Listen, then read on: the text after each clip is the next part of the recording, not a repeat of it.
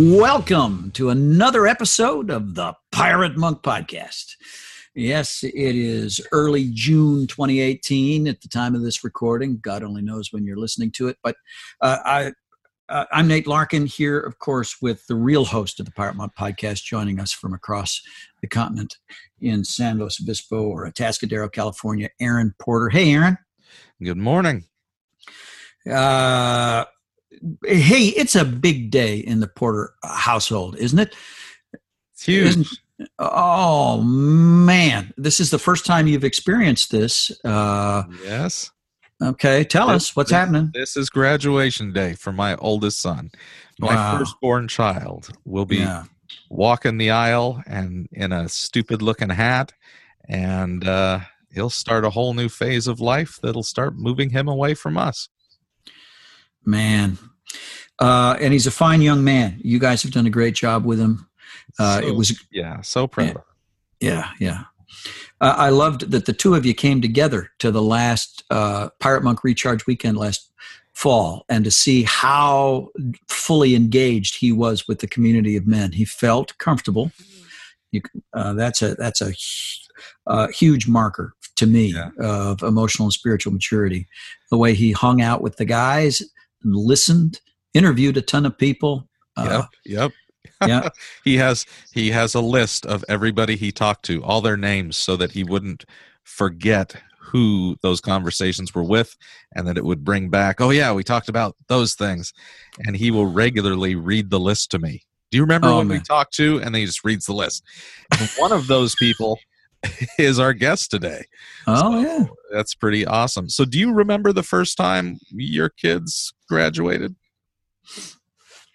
Well, I got a jump on fatherhood in that I married a single mom, and so became a husband and the father of an 11-year-old simultaneously. And so it was only 7 or 8 years later that David graduated from high school. I got to tell you, I was an active addict at that point.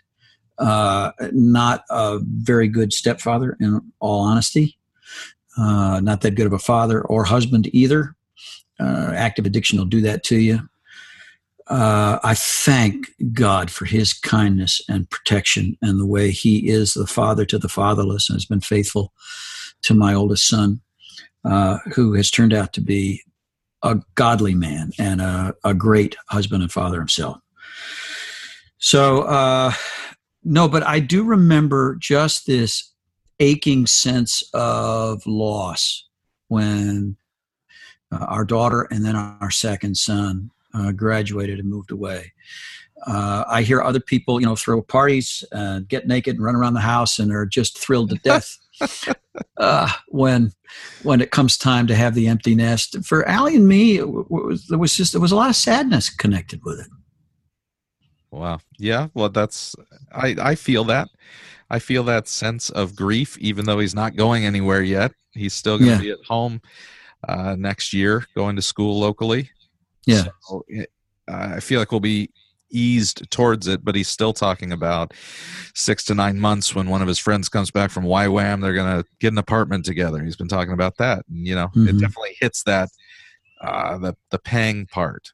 Because I believe that you can run around naked in your house anytime, as long as the kids are at their friends. So I don't think, it's not necessary for my kids. I mean, not that I do, but I do. But anyways, yeah. So I'm, boy, I don't know. It's so weird though, because it was such a big deal to me when I graduated, and it was so monumental. The moment I'm done.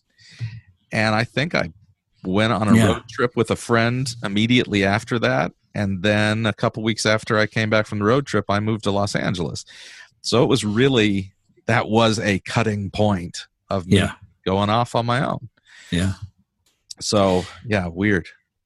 Yeah. My father always communicated to us that the expectation was you'd leave home when you graduate. And I did. I mean, I left home at high school graduation and never went back. Really? And just like right after, like the next week. I was gone. Yeah. It's a different world now. So how are things going for you and your preparations for leaving? Yeah. How's Allie feeling about, you leaving her behind for a chunk of time? I asked her again yesterday about it because I'm getting concerned. How is she going to function without me for 12 entire days? And she is actually very much looking forward to it. Oh, good. She's looking forward to, I don't know what this means, eating what she wants to eat. Apparently she makes dietary choices based on my preferences that I'm not aware of, sacrifices that I haven't recognized. So she's looking for, God only knows what she'll eat when I'm gone. Lots of onions and sardines and cold oatmeal and things like that I can't stand. Maybe. I don't know. So Kristen and I will be in touch with Allie probably on a daily basis. We'll use this same technology that you and I are using now. And so we'll be able to include her into the trip, which it's hard to believe. We're less than 2 weeks. I mean, shoot. Week from Saturday. And we hadn't planned it this way, but Kristen and I will land in Dublin on Father's Day. Yeah. So no hard conversations. Those all have to be nice conversations on Father's Day. Do you think I get a pass on Father's Day? I feel like you should. And then the shit will hit the fan on Monday. Yes. Okay. That's the day for fans and excrement, but not Father's Day. That's not fair. Okay. Good. All right. Well, I can't wait. Getting excited, and like I said, we're heading off for 2 weeks in Lake Tahoe at the place that I grew up camping. Yeah. So it's going to be just great to be there. If I can just get the tent trailer working. It's been sitting for way too long. Tent trailers don't do well with that, so I don't know. Lots of preparations. Okay. So you've got a pop-up trailer? Yes. Okay. Yeah. But all the sides are rotten. It's like made of yeah. Yeah. So I think I'm just going to cut the sides off and buy a cheap like mosquito net and then just Velcro it to the sides and then hang canvas over it at night. So that's how I think I'm going to repair the tent. But if we have listeners that have any better ideas than that, that's clearly my kind of idea. Oh, man. I think it'll be fine. Okay. Oh, man. God bless your wife. It's not like we're going to look like hillbillies out there. No. Oh, man. Oh, yeah. I'm sure I just hurt the engineer listener minds. Yeah. Hey, say, we got a couple of letters here that I'd like to read before we get to our guest. Why don't we do that? We'll come back in a second, open the mailbag, and then on to our conversation with Dave Bunker. We'll be right back. All right. Okay. Did the woman send in her letter to you about the episode with? Okay, I got a reminder then. Okay. All right. And we are back in the Pirate Monk podcast and opening up the mailbag. I did hear quite a bit of feedback from our interview with Virginia. Some of it came in the form of letters and texts, others in phone calls and conversations.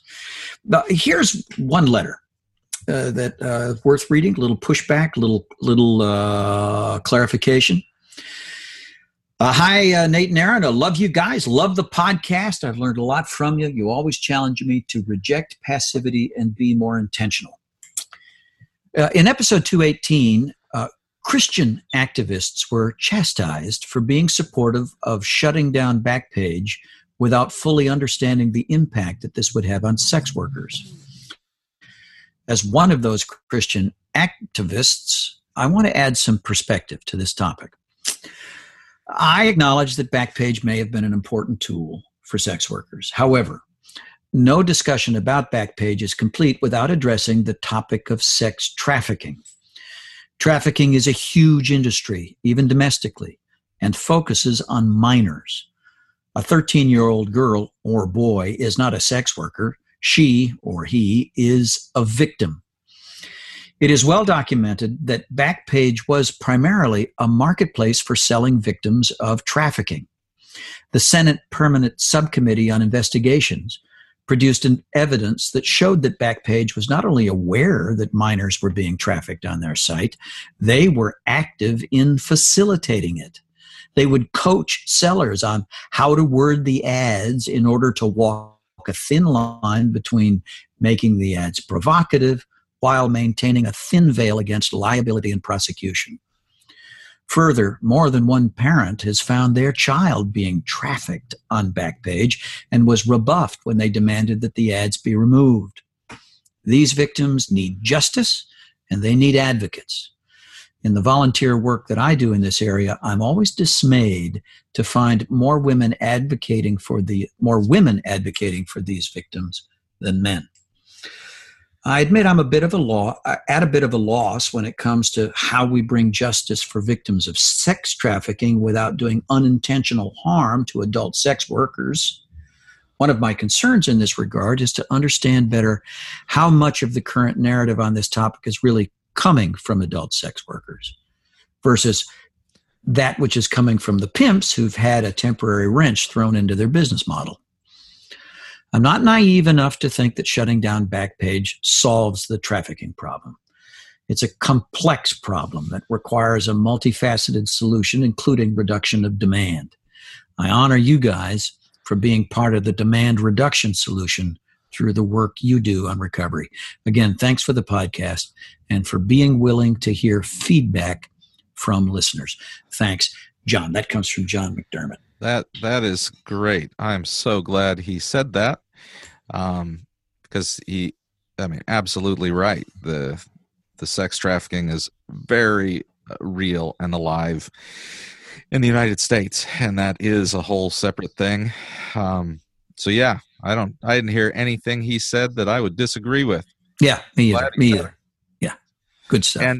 And please, in case we made it sound like this, we are not against anybody who is going to put their time and energy into being an advocate in those ways. Yes. But it's always a good reminder to think about, okay, what are the things we're not thinking of, the unintended pieces. And so that was our goal. So advocates, keep going. You're awesome. And one other note here I thought I should read on air because it's addressed directly to you. Oh, for Pete's sake. Yeah. Title line on the email is, "Thank you, Aaron, for admitting you're an a-hole." It says, "Hey guys, I met you at Bear Trap Ranch a couple years back. Remember having an impression from previous podcasts that Aaron was a bit confrontational, a bit combative, and a bit against the grain is the way he comes across. I then commented as much to him at the retreat. Aaron, I believe you responded with something of the order that you like to speak plainly, and recipients of your comments always have the right to agree or disagree. I felt bad about bringing that fact up to him at the retreat ever since, until Aaron self-proclaimed his a-holishness on episode 215. Granted, it was in response to Nate's calling him a sound guy, and he responded, I'm not a sound guy, I'm just an asshole. So anyway, thank you, Aaron, for relieving me of this burden." Oh, and that comes from Dan. Dan, I remember that conversation as you were walking up the steps to the cabin and I was walking down to breakfast, and I felt nothing but delight by what you said. So there you go. Please carry it no more, my brother. Yeah. Man, doesn't that go into the weirdness of, I have no idea how I am perceived in life. Mm-hmm. Yeah. I know what's in my head, but every once in a while you stop and go, wow, this is coming off differently possibly than I think. But I am not going to change my role on this program because I feel like it is valuable, because Nate's just too nice. So somebody has to be the asshole.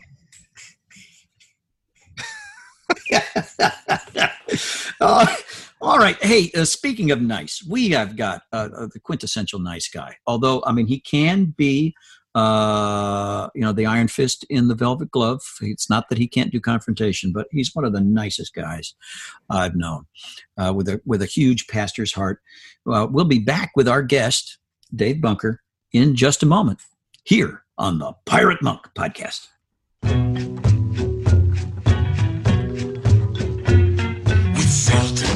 Singapore, where all is mad as hatters here, I've fallen for a tawny moor. Took off to the land of Nod, drank with both the Chinamen, walked the sewers of Paris, I danced along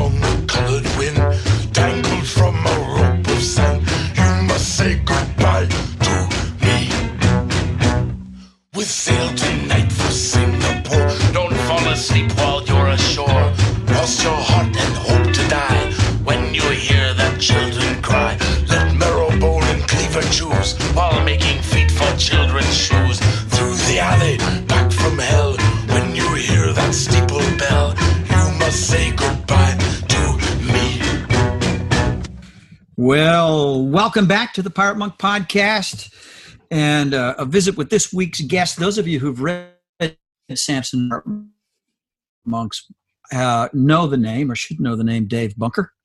He's the guy who, in my opinion, really made the first meeting in that way and was absolutely crucial to the birth and the early growth of the Samson Society. Even though I think I'd shaken hands with Dave Bunker once very quickly before the meeting. I didn't know him when he walked in the room. He was the one guy I hadn't invited.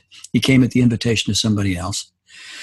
And but long about midpoint in the sharing in that very first meeting, when everybody was being pretty careful, this big man from Chicago cannonballed into the deep end with authenticity and transparency and courage in a way that set the bar and communicated that this is not just another men's bull session. This is real stuff. Dave Bunker went on really to be a pastoral presence in the crucial early years, the first few years of the Samson Society here in Franklin, Tennessee. He is held in the highest regard and with the deepest affection, not just by me, and not just by Samson guys, but really by a great many in the artist community here in Nashville and around the country. And we're privileged to have him back on the podcast with us today. David, how do you feel about that introduction? That's like the longest introduction ever. And you are now the wizard, not the warlock, because that would be satanic, but wizards are Christian acceptable. How do you feel about that introduction?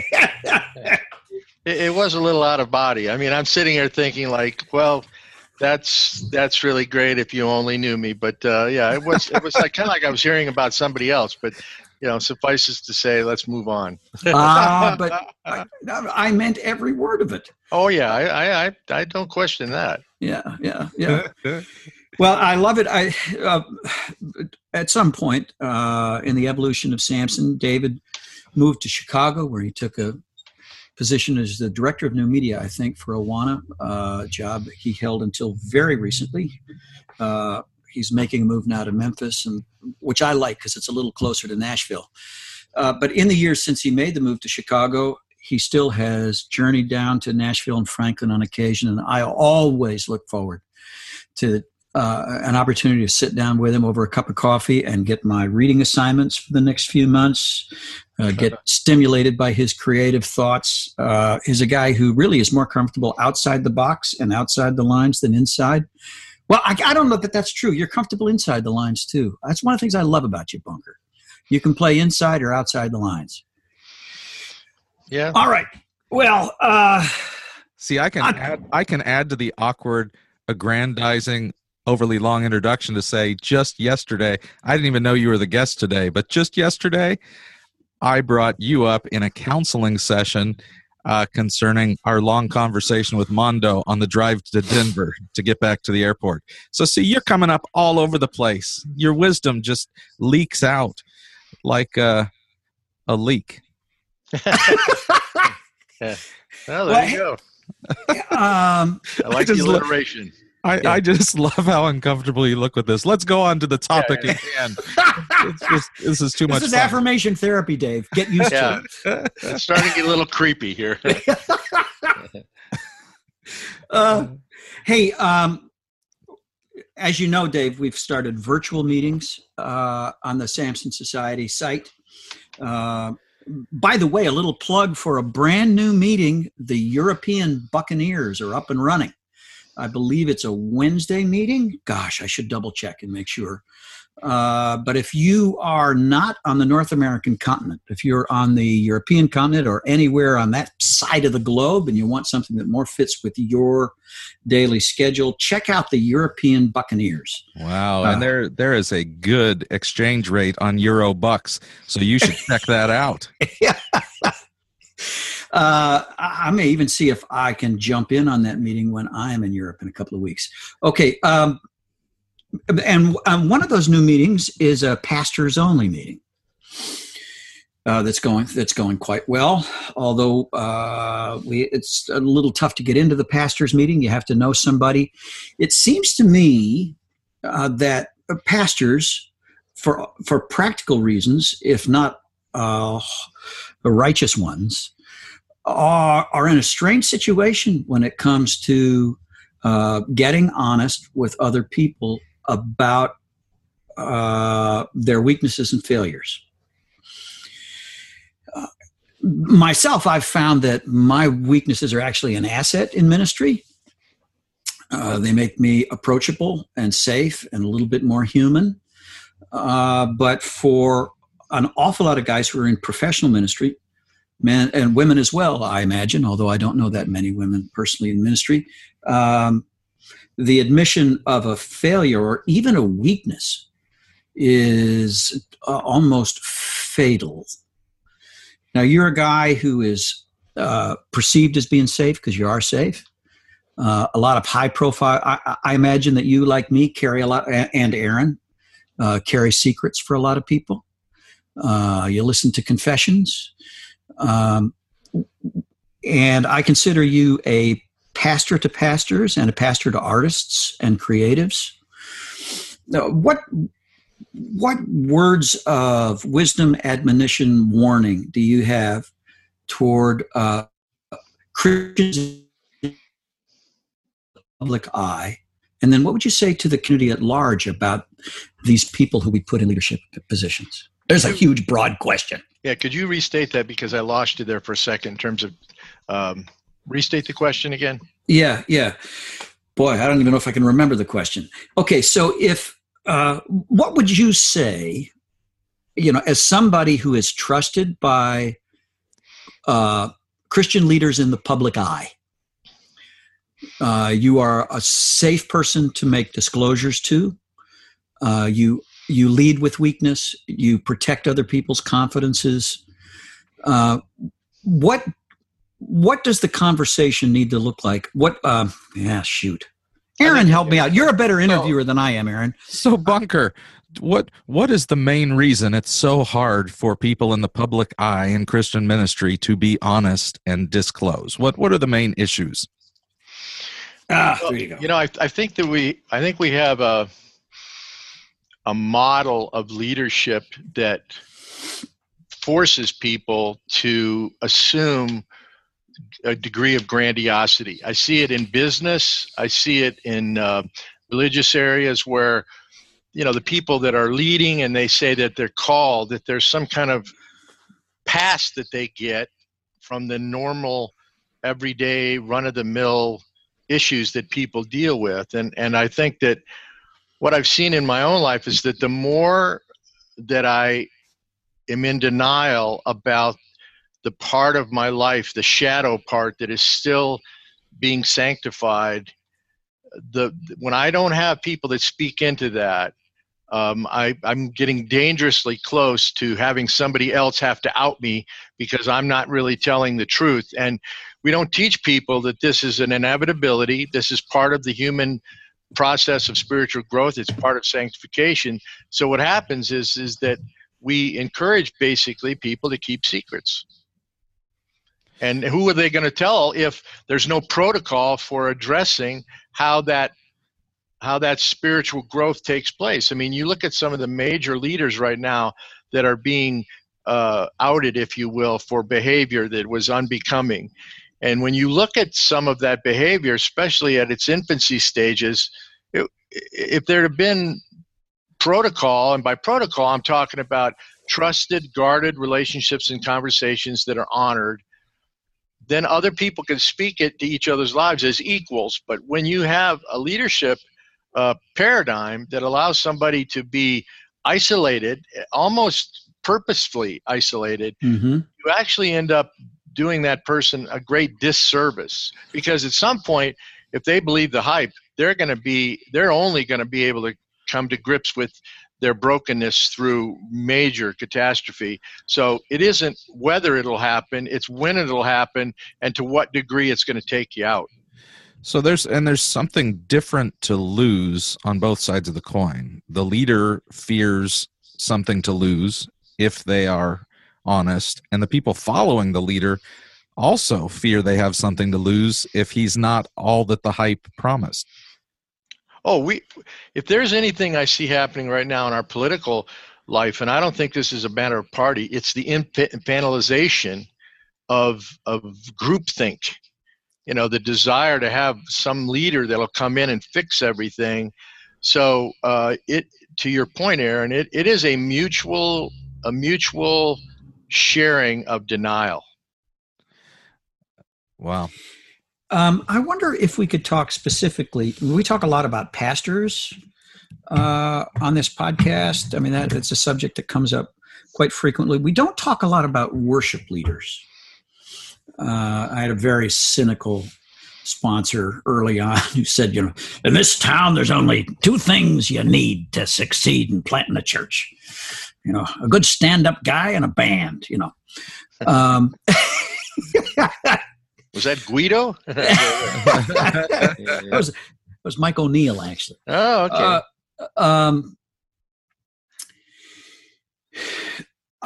It is sometimes painful for me to watch, especially young worship leaders,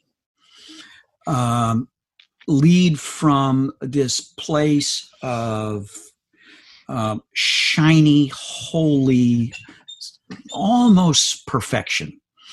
It's like they put on this, I don't know exactly how to put it into words, but it just doesn't ring true to me. And especially now, since I've seen the contrast of a worship leader who has owned his brokenness, is in process, is in community, and he's leading us out of that place. Worship has a whole different feel. Yeah. So I ache for the performing worship leader, because I have been the performing preacher. And I know how empty that role is and unsatisfying, and how it leads to really this contempt and self-hatred and despair, when in my heart of hearts, I know that I'm not living up to the image. Can you talk, and Aaron, I'm sure you have a lot to say about this too, because you have played both roles, worship leader and pastor. I've never really played the role of worship leader. Can you talk to us some about that, Dave? Well, I think the key word that you said that stuck out to me was performing. Yeah. And we all perform. We perform in our daily lives, with our persona. We fit in at work. We wear certain clothes. We're white, we're black, we're Asian. And so we're prescribed a certain role in life. And to the degree that we're cognizant of some of it, because I don't think you can be aware of all of it, because it's too deeply embedded in our unconscious and in just the way humans as a tribe actually work. But when you think about it, a worship leader would be someone who says, I'm going to talk to you authentically and sincerely about how much I love my wife, and I'm going to do it for 45 minutes every Sunday. Well, that would be like, how do you sustain this? At some point, it just becomes maudlin and overly emotional. Mm-hmm. Well, that same thing happens when we expect somebody to lead the church, if you will, into this kind of ecstatic, embodied experience where the posture of that person up in front appears to people to be very sincere and very honest. And I believe that a lot of these worship leaders, that is the desire of their heart. But unfortunately, the heart of mankind doesn't respond that way. You can't fake it. So the only way, in some ways, to enter into the presence of God, if we read Scripture correctly, is to humble ourselves. So the question is, and I'm not sure I understand it, like, how do you humble yourself in front of people when you're actually performing and they look at you as a performer and actually give you kudos for being good-looking, hot, a good guitar player, sexy for Jesus and everything? It's like, right. Who came up with this model? It's almost a sitting duck for stupidity. Mm-hmm. Yeah. Well, and especially in our culture, a few hundred years ago, if you were a musician or an actor, you were the dregs of society. You were in a circus, basically. And now all of a sudden, the expectation is, it's just the celebrity. You're a pop celebrity within the church. And the fact that you can play an instrument and carry a tune, there is all of a sudden the assumption you have something to say about pastoring people towards Jesus. I mean, and it goes back, I even think of Keith Green's early days. I mean, he was promoting the Church of the Pharisee for his first years of ministry. He didn't know what he was talking about, but he had the stage, and so the assumption was he was right.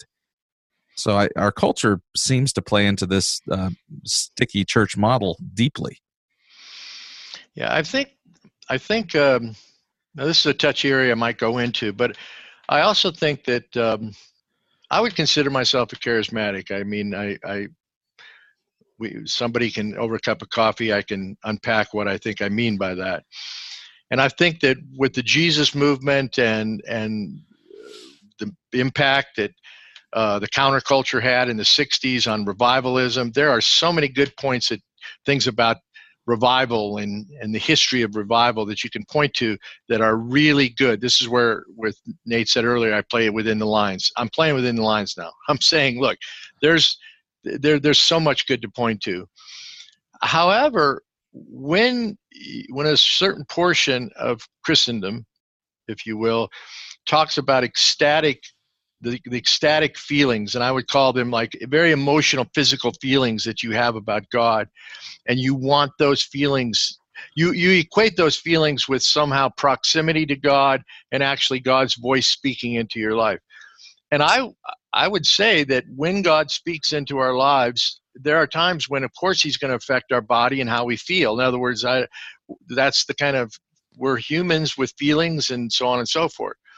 But I think it's very risky to equate a feeling with truth, because it's a very fluid thing. And so what happens now when worship circles, and this is why it's hard sometimes to see our shadow, is that when you have this experience where you're, as a worship leader, that is seemingly so ripe with God's presence and the feeling of God's presence, to actually then go back to your quote-unquote normal life and act as if like there's this other part of your life that's not all that ecstatic, why would you want to do that? You'd want to stay in that other state.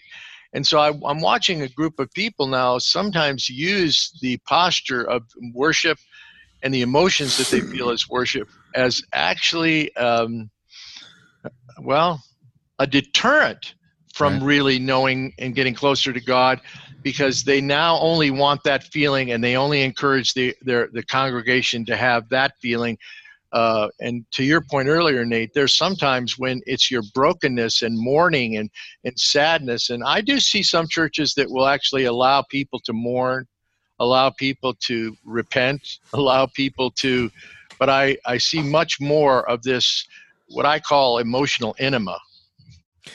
It's a fine line, though, because I was way on the other side when I was doing the worship seminary program out of Liberty years ago, where I was involved in a church that had the big band. Everybody was coming for the music.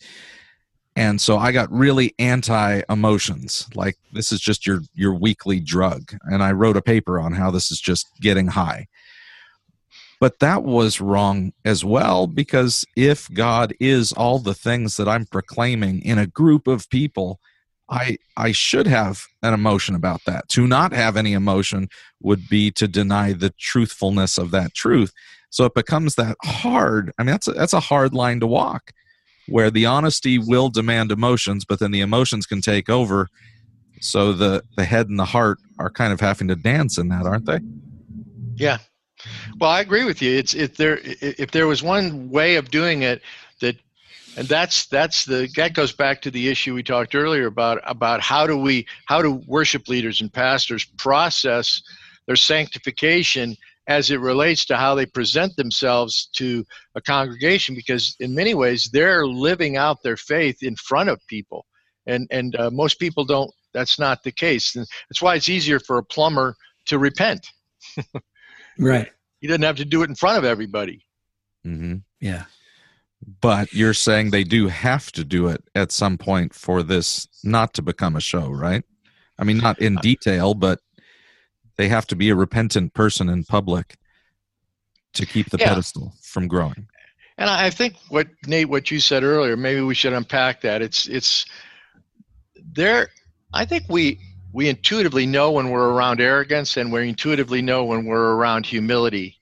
Mm-hmm. And how does brokenness inform humility, and what informs arrogance and cockiness? And I think that the protocol, and I'm calling protocol, the discipleship mechanisms for worship leaders, I don't see it being sometimes even mentioned. It's much more like, what's your song set? Well, look how the audience responded. Isn't it really good? And so a lot of times you see these guys go through the church like water through a sieve, Mm-hmm. because they don't last long for that simple reason, because they're being used in many ways for very utilitarian purposes. You said it earlier, Aaron, just get up there, do your set, play your music, and make it happen. What is it that we're making happen? Yeah. I've got a confession to make. My years of active addiction in the church, I very often sang in the worship team. I can't play an instrument, but I got a decent voice and can sometimes harmonize. Or even if I was in the congregation, I loved going into that ecstatic state. I was in either charismatic churches or highly emotional churches at the time, and that was a part of my. That was a major part of the behavior of my religious persona in those days. Yeah. As a result, I struggle today in worship services. I really do, because in my mind that ecstatic state is paired with hypocrisy for me, or you'll notice that Samson meetings, we don't, a lot of Christian, there's this idea, if you're going to have a Christian meeting, it has to start with singing. We break that pattern in Samson. We don't start with singing. And when I'm doing a men's retreat, I'm doing for another church, if the church has organized it, usually there will be a worship band, and we're going to start with worship. Where I have some input into the process, I discourage starting that way, because I suspect that I'm not alone. And for some guys, starting with singing is going to kick them into their religious persona, and it's going to make it harder for them to get honest and be real in the room. Mm-hmm. At the same time, the very best worship experiences that I've had in the last 20 years have been at the end of a weekend, and they are not highly produced. And we now all know each other a whole lot better than we did at the beginning of the weekend. I have brought more of my shadow into the light. It just seems a whole lot more authentic. And then it becomes a response to who God is and what he's done and what he's doing in and around us. Yeah. And I'm not, and putting it on the front end, it seems like, so I kind of, sometimes I have a negative reaction to the worship, especially the hype worship at the beginning of a service. I struggle. Mm-hmm. Yeah, I think there's a point that you make about when we're ready to actually worship. And so what is worship? Right. Yeah. And if we're making worship just an ecstatic feeling, it's not that it doesn't have, like Aaron said, it does have an accompanying feeling, and that feeling can be very authentic. But I know that given the nature of God's holiness, and given the nature of my own brokenness, if I'm going to really worship God for who God is, I need to clarify that difference at some point. Now, I don't think it has to always happen where it's some kind of, oh, gee, I'm a scumbag for God. Now I can really authentically worship. But it is at times when you're in a public setting where you're watching other people respond a certain way, and then you start to feel like, I feel guilty. I can't go there. I don't know what I should be feeling right now, but that person's feeling. And that's always the danger in some ways of public worship. But then take that and make it the person who's leading in public worship. Right. Yeah. It is a much deeper challenge to do that with authenticity. So then we have to unpack, well, what does that mean to authentically worship God? What does that look like? Well, and we're conflating worship and music and Right. confusing the two as well. I mean, biblical worship is not just about singing. Heck, the first 9 chapters of Leviticus was God's worship manual to the Jewish people, and there was no singing involved. So I think that becomes a dangerous confusion. Yeah, that's a really good point, because it's interesting, the return to a lot of liturgy that makes worship much more broad in its expressiveness because of the church calendar, because of the nature of the breadth and depth of worship in Scripture. I agree with that. It's just interesting how some people, though, do still equate worship and singing. Right. Mm-hmm. So, Nate, I want to push back slightly. Not that you're wrong, but I think there can be a purpose. Okay, for me, singing is liturgy for non-traditional evangelicals. We're just repeating words, repeating prayers that are supposed to be applying to my heart. So I think when there's music before something, if the purpose is I'm preparing my heart to say yes to whatever I'm about to hear God say to me, I'm preparing my heart to surrender, because I know the Holy Spirit's going to take me somewhere and I might not want to go there. So I'm going to prepare for a moment. I think if there's a purpose to it other than, hey, we got to fill the time between when the late people are straggling into the church. Yeah. We don't want to start the sermon too soon. Not everybody's here yet. If there's a bigger purpose, then that's fine. But the leader has to actually know what that purpose is and help explain that to people. Yeah. Yeah. Well, I'm going to go back here just to the lack of. I use the word protocol. Recently at a church that I'm, historically a part of, and or at least been in touch with, is their pastor has come into some. It's hard times, and the church is trying to interpret a lot of things. And I'm not trying to be vague to be vague. I just don't feel qualified to articulate it with clarity. But let's just say it's a leader who's in the process of talking about and trying to clear what happened. And I began to realize that in New Adam and in Samson, that there was a verbiage and a liturgy for entering into relationship with other people that allowed it to be safe to talk about the parts of my life that needed to be restored.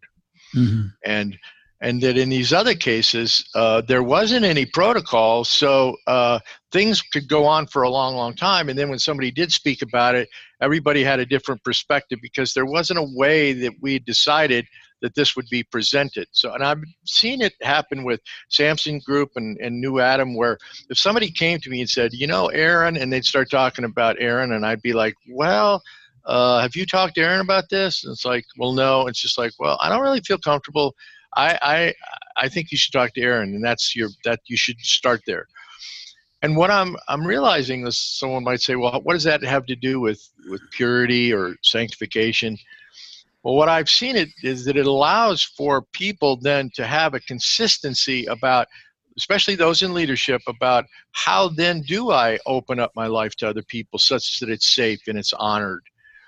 And that restoration is really the key, rather than I'm trying to attack another person or pull down another person. And I think the church is going to have to address how safe and consistently healing are the conversations that we have with one another. And are they efficacious towards wholeness? And my experience is, quite frankly, most of them aren't, because we don't really know what to talk about and how to honor it. And then we don't have anything to offer to a person in a sense of like, okay, based on what you told me, here's what I would say you should think and pray about. And here's an opportunity if you'd like it. And therefore, I'm getting more and more where I feel for leaders, because they're like, well, now what do I do? I've admitted this. Now where do I get help? So that's what you're talking about. There needs to be a protocol of consistency. This is how that's going to go down, and to be explicit about that. Yeah, and have it be common parlance too, so that when a person is ready, because I've seen people who are ready for restoration and wholeness, but the church isn't ready to restore them because nobody really knows what to do. Right. So they just dangle in the wind. Or to your point earlier, Nate, there's a duplicity that takes place naturally. It's like bifurcation. You compartmentalize. Like, well, I don't really talk to anybody about my life. And how many men have you met when it comes to their sexuality? It's like if you say, well, how are you doing? Or where are you at with this? And they just get this blank look on their face. And they're like, I don't know. And I'm like, what I realize is when they say that, they're actually being honest. They don't know. They don't have a language for that. And I find it ironic that the church will preach. We want to see guys grow spiritually. We want to see sanctification take place. And I've had to tell more and more people who run men's ministry is like, I hate to tell you, but I don't think men operate that way. In other words, this kind of glorified high big model where a guy comes in and he speaks for 45 minutes and everybody goes, wow, he really has his life together. Mm-hmm. I'm like, well, on Tuesday he did.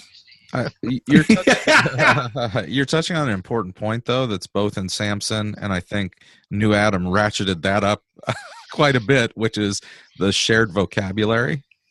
Yes. When you say, okay, this is this part of the meeting, here are the words we use and don't use, then it becomes safe. I mean, it's like dancing. It's the worst thing to go dancing and you don't really know the steps and they start playing a swing song and you're like, geez, I know how to stand there holding my wife's hips and rocking to a slow song, but this seems more complex. It's just embarrassing if you don't know the steps. And this is far more complex. And vocabulary is the first way to teach those steps, right? It's interesting you say that because on the weekends with New Adam, where we teach men how to talk about their emotions, many men they know how to do anger. They don't know how to do sadness. Mm-hmm. And when a man really starts to enter into a place of mourning over his life and where it's at and the wounds that have caused him to get where he is and be where he is, and other men sit and just listen, don't say anything, don't offer anything. They listen with empathy that is authentically embodied. I mean, this gets back to what does it look like? I always say, well, what does it look like to repent? What does it look like to walk in wholeness? And that shared vocabulary, all of a sudden by the end of the weekend, it's funny how men then will start to be much more disclosive about where they're at any given moment. Mm-hmm. And that needs to be shared between pastors and congregants. There's not a separate language for the ivory tower folks and the groundlings. then it can be safe between them. There can be a flow between them. I do, and I'm not saying you're saying this. I do believe that it's a challenge for how pastors and worship leaders actually talk about their brokenness from the pulpit. There is a the word propriety is not the word, but there is an appropriateness that allows for truth to be told, but for discretion and safety to be also part of it. And we're still learning what that looks like. And I think for some pastors, they're like, well, if I'm going to be honest, then I need to say and do it this way. And it's just like, well, why don't we just say that we're broken human beings, and on any given week, my spirituality is vibrant and pathological simultaneously. And for some people, they're like, well, how can that be? And it's like, I don't know. Ask God. He created me this way. I just need people around me to protect me from hurting other people when I don't need to, and create a safe place for me to name when I'm feeling dangerous. Wow. And to be able to recognize when I'm dangerous, right? I don't see how any of this can happen if there's not a shared acknowledgement by both the people who aren't on the stage and the people who are on the stage that there is no difference in the spirituality or the journey, that guy's on the stage because he can play a guitar and he's on the same walk as the person in the fifth row. And both have access to hearing the voice of the Holy Spirit in their life equally. Because I don't see how any of this can happen unless everybody can admit that. And that seems so hard for us to admit. Well, especially when we mistake certitude for truth telling. Let me differentiate that. Certitude to me is when my persona and my ego, I want to claim that I know something, and that my knowing it means that I walk in that integrity. But I can articulate a ton of truths that I don't even come close to walking in that integrity in my daily life. We are educated way beyond our level of obedience. Oh, and throw us into the theological realm, so I can get up and talk to people about God and the history of the church and say things that are really, really true.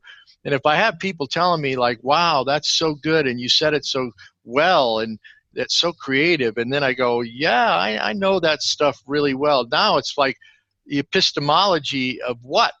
Is it the epistemology of God's heart, or is it just information? And I find that the church, especially portions of the church that want to honor Scripture and truth, which I do too, they often make the assumption that my ability to articulate that truth with exactitude is a reflection of my character. Oh, that it were. I would love for that to be the case. But I don't find it is in my life. We are going to pause for a moment for the listeners to now go get their dictionary off their shelf so that they can translate some of the big words that David Bunker has just used. We'll be back in a moment. I love your vocabulary. It's beautiful. But I don't want to get off the point. Your point was, go ahead. You were going to say something, Nate. No, you threw me off, Aaron. But it was not worth it for just a witty moment. No. So he was talking about that it were a witty moment. Yes. No. No, mistaking certitude for truth telling. Yeah. Yes. Oh man, and the difference between truth and embodied truth. I don't know. We'll even bring it back to the musical part of a Sunday morning. I remember one of my favorite worship songwriters. He had 5 services that he had to play every Sunday morning. Wow. And we had 3 at our church, and I asked him, I said, like, how do you, like, by the 3rd service, I've now played these songs through rehearsal, through 2 services. I'm kind of over it, and it's hard to be engaged. And he looked at me with like confusion and said, really? I feel like by the 5th service, I'm just starting to believe what I'm saying. And I think that was such an amazing, it was so simple to him. Mm-hmm. But I think that speaks to the fact that I believe a lot of things, but I'm in process to them becoming true. And it's okay for me to say, I'm going to sing these words. I'm going to express these thoughts, but I know I'm not there yet, but I'm going to keep going in faith that it will become more and more. It's not an either or. I believe it or I don't believe it. I embody it or I don't. There's a whole lot of journeying between those 2 places that are also true. Oh, that's good. I think about too how just the egocentrism that comes with the idea that my spiritual condition on stage somehow is going to ameliorate the presence of God in everybody in the congregation. I mean, that he's depending solely upon me. How arrogant is that? And I think that's why some of the return to liturgy is taking place. I mean, I think about, we all know Kyle, and I've had Kyle tell me, Kyle, I won't say his last name, but he grew up Baptist, and all of a sudden now he's in a highly liturgical church, and he'll tell me, I just love the liturgy, and I'll ask him why, and he'll unpack it. And some of it is that so much of the early years he grew up, the preaching and the singing were so personality driven. It was around a person. And this is the danger of raising up professional worship leaders and combining the music industry and the fame that comes with that with positions in the church, because those are very, very confusing worlds, and they can create a lot of a world of pain for somebody when they feel like everybody responds to them, and then all of a sudden their impact in the popular culture begins to wane and nobody even wants to book them in their church. Mhm. Like, Right. well, did God leave the room or something? What happened? No, that didn't really have anything to do with God. That was all popular culture and fame and performance. And, I wonder if we're unpacking that properly. I mean, I think about, we talked about the shared narrative that a weekend would have, the New Adam weekends or the retreats would have. And I think as much as people poo-poo therapy, I think when therapy is really, for want of a better word, brought under the lordship of Christ, I think it can be a very informative process of revealing the parts of our shadow that we just don't know how to name very well. And I don't know if the church is necessarily, it has to adapt that, but I find that when people will incorporate a portion of that, whether it's in retreats, whether it's in spiritual direction, it allows people to develop an understanding of how their shadow might manifest itself. You said earlier, Nate, like, how do you spot that? And that's very interesting. I'm not saying I don't know if I'm getting better at spotting it or if my brokenness is just more stupid as I get older. I wish it wasn't. When I hear people say, well, I'm growing spiritually, and I'm thinking, I don't know if that phrase of growing spiritually ever even works for me anymore. Mhm. Like, in a sense of better than I was before. Yeah, but the how to spot it demands community.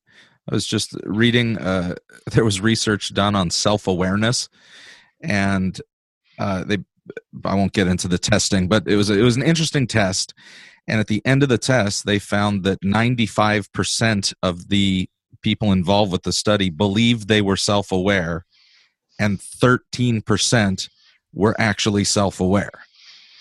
And the way that they found that was based on how other people perceived them, how much denial was in their life. But that's a huge difference between 95% that are certain they're self-aware and only 13% got the same answers about themselves as the people closest to them. So how do I spot the shadow parts? Pretty much the answer is I need to have somebody that knows me, that's a trusted traveling companion. Yeah. Mm-hmm. I don't think I get to spot it. It's not even within my developing toolkit for the most part. Right. I would agree. Yeah. It reminds me, that I've seen that 80% of drivers rate themselves in the top 20% of drivers. Hey, you know what? This always happens with Bunker. Time freaking flies. And we've covered all kinds of territory and opened a whole bunch of doors that I wish a lot of rooms that we didn't spend a lot of time in. Dave, I do want to know this. So you're making the move to Memphis. It would appear so. What does it look like you're going to be doing down there? It looks as if I'm going to be running a record label that's a part of Visible Music College. And then I'm going to be continuing, at least in the short term, to be editing Worship Leader magazine. And I'm grateful to both the school and the magazine. So I'm going to be in the thick of discipling artists and being discipled and hearing some good rock and roll. All right. I hope you have it on your calendar, Dave, to come to the Samson Society weekend. We're about to put the announcement out first weekend in November, November 2 through 4 in Middle Tennessee. And you came last year. You were such a great asset last year. I'd love it if this year you would consent to maybe doing a session just for worship leaders. I'll plan on it. I'll see if I can make it happen. It excites me because I totally support Samson and have seen the fruit of its ministry, and consider you and Aaron to be, part of my family. Oh, man. Okay. Well, in the meantime, if artists, creative, worship pastors, anybody would feel the urge to get a hold of you, is there an easy way for them to get a hold of you, or should they do it through us? No, they could. David.bunker@visible.edu. David.bunker BUNKER at visible.edu. Okay, fantastic.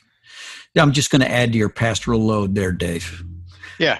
That's the way it goes. I figure I might as well go out in flames.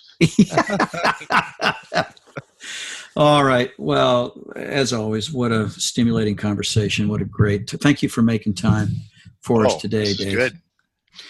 All right. Well, we'll be back with some closing thoughts in just a moment here on the Pirate Monk Podcast.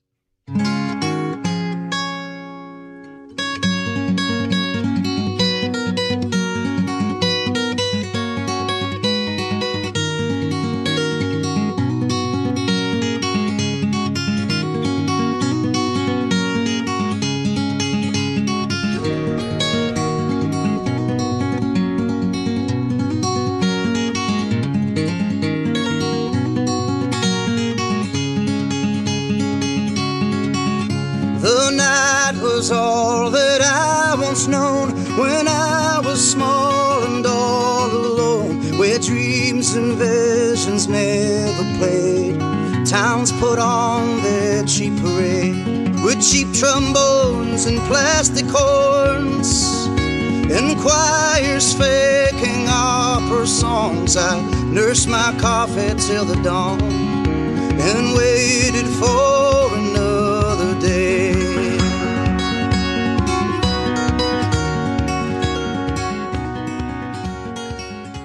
Welcome back to the Pirate Monk Podcast.